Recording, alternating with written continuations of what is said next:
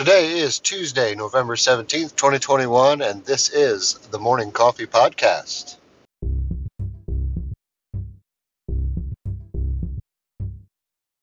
Hello, everybody. I don't know what in the world is taking this jury for the Rittenhouse case so long. It actually bothers me that it's taking this long because it is clearly a self-defense issue, and he should be completely acquitted. But they haven't yet, at least as of the time I recorded this, come out with a verdict one way or the other. Like, this should be open and shut. There shouldn't even be a question.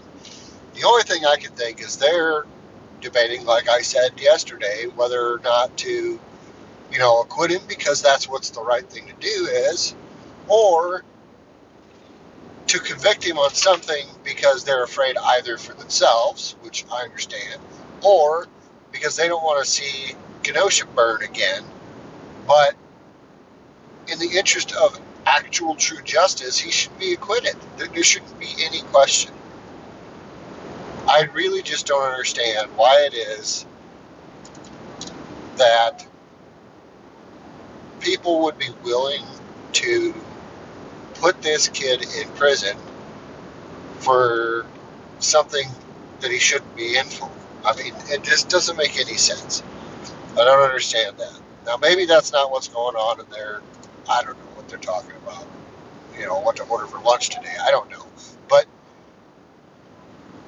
this verdict should have come back, 5 seconds after they left the courtroom. They should have went out the hallway, turned around, came right back in. I mean, it's not even a question. I hope that if, they take too long, that the judge will just dismiss with prejudice.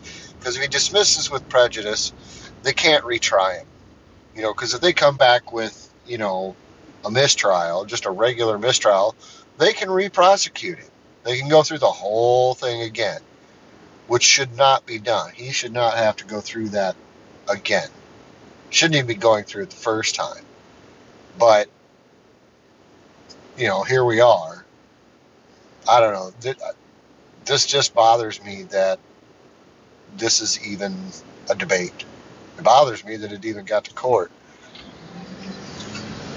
We have serious major problems in our country, and we don't need to add more to it. If we're going to see everything through the lens of social justice, we're totally, completely screwed here. But that's how they want to view everything.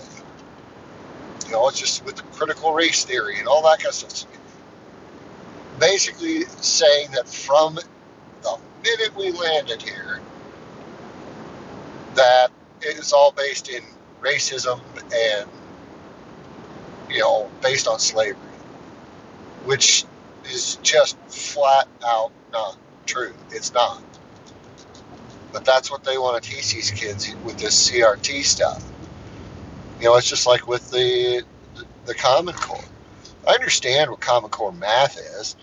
It's mental math that's written out. Because when you do math in your head, generally speaking, most people will round to one number or another.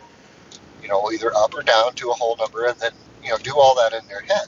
Well, that's what Common Core math is. It's the exact same thing, but it's written out on paper, which takes a whole lot longer than just doing it the old school way. When you're doing it on paper, do it the way we all learned it. Don't do mental math on paper. It just doesn't make sense. And that's the problem. They want to make it so the parents can't help their kids with homework. They want to make it so that the government, which is the school, they are government-run schools. That's what a public school is. They want to make sure that the government is teaching them what they think they should learn. And parents, by changing things like into this Common Core math, parents have a hard time helping their kids with homework. I know I have in the past, because what they're doing and the way they're doing it doesn't even make sense. It just doesn't. I don't understand why. Well, I do know why they want to do it, because they want these kids to grow up believing that, government knows best. They're basically making slaves out of these children, government slaves out of the children. So that when they become adults, as you can see with a lot of millennials, they believe whatever the government tells them. They believe whatever the mainstream media tells them. And they're completely compliant with everything. Like I said before, I do construction and remodeling type work. I just left Menards a few minutes ago. Somebody pulled up next to me into the parking lot. It's just her and her husband sitting in a car, driving around, and they're wearing masks. Like, you live together. Why are you wearing masks alone in your car? Because the government told them to. It's just so unbelievably annoying that people can't see past all the lies. And the worst part is the lies are so obvious, blatant, but yet they want to completely ignore it because, Republicans are bad. It frustrates me. And my favorite one is to see, I saw a guy riding his motorcycle down the highway, wearing a mask, but he didn't have a helmet on. Really? For one, you're outside. And you're more outside than someone who's in their car. And you're worried about, health safety. So you're wearing a mask, which is ridiculous when you're outside. But you're not wearing a helmet. The logic of people, or lack thereof, just boggles my mind sometimes. I get a laugh and a chuckle at it because it's like, man, what a moron. But then again, it's like, my gosh, this is sad. It's true. It's really, truly sad to see how people are acting.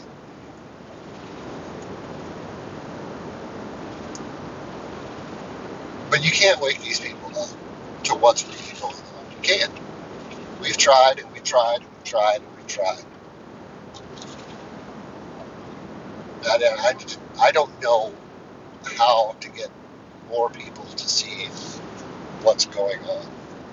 You try and explain stuff to them, and you try and show them examples of, why we say what we say, and show them actual fact and not government propaganda. And they just completely ignore it. They don't want to listen. They just go about their day calling you racist or hate mongers or whatever, and somehow magically have the ability to completely ignore reality and what's really going on. People don't see it. There are a lot that do. The problem is it's hard to get anywhere when you've got the media in the government's back pocket, and they just do whatever the government tells them to. And Fox News can be just as bad as the others because they have the ear of the conservatives. So they think, okay, well, if I'm listening to Fox News, I'm not getting government propaganda. Well, no, in a lot of cases you are, with the exception of Tucker Carlson, maybe. Certainly not Hannity. Hannity, he keeps having that Lindsey Graham on. Lindsey Graham is a nightmare. Lindsey Graham is a topic for another time. He's a nightmare. But now you've got, the White House press secretary comes out and says that vaccinated people will have more rights than unvaccinated people. Paraphrasing, of course. It's like, no, that's not how freedom works, but it certainly seems to be the way things are going. And here recently, in Austria, because all great ideas come out of Austria, like Hitler and stuff, they're now putting anyone who is unvaccinated on a quarantine or a stay-at-home order or whatever it is, and they've got police are out checking the vaccination status of people who are out and about. Does nobody see the correlation here? The segregating of people, which I thought segregation was bad, but apparently not if the government's in charge of it. which is weird because the government was in charge of it before and it was bad. That was what the whole civil rights thing was about. And now we're doing with vaccinated and unvaccinated, maskers and non-maskers. It's unbelievable. I mean, literally, people will make I don't want to say joke because it's not really a joke, but they'll make the comments, I've made it, about, 1930s Germany. Because that's exactly what we're doing. They did the same thing to the Jews. They marked them, segregated them, isolated them, and then killed them.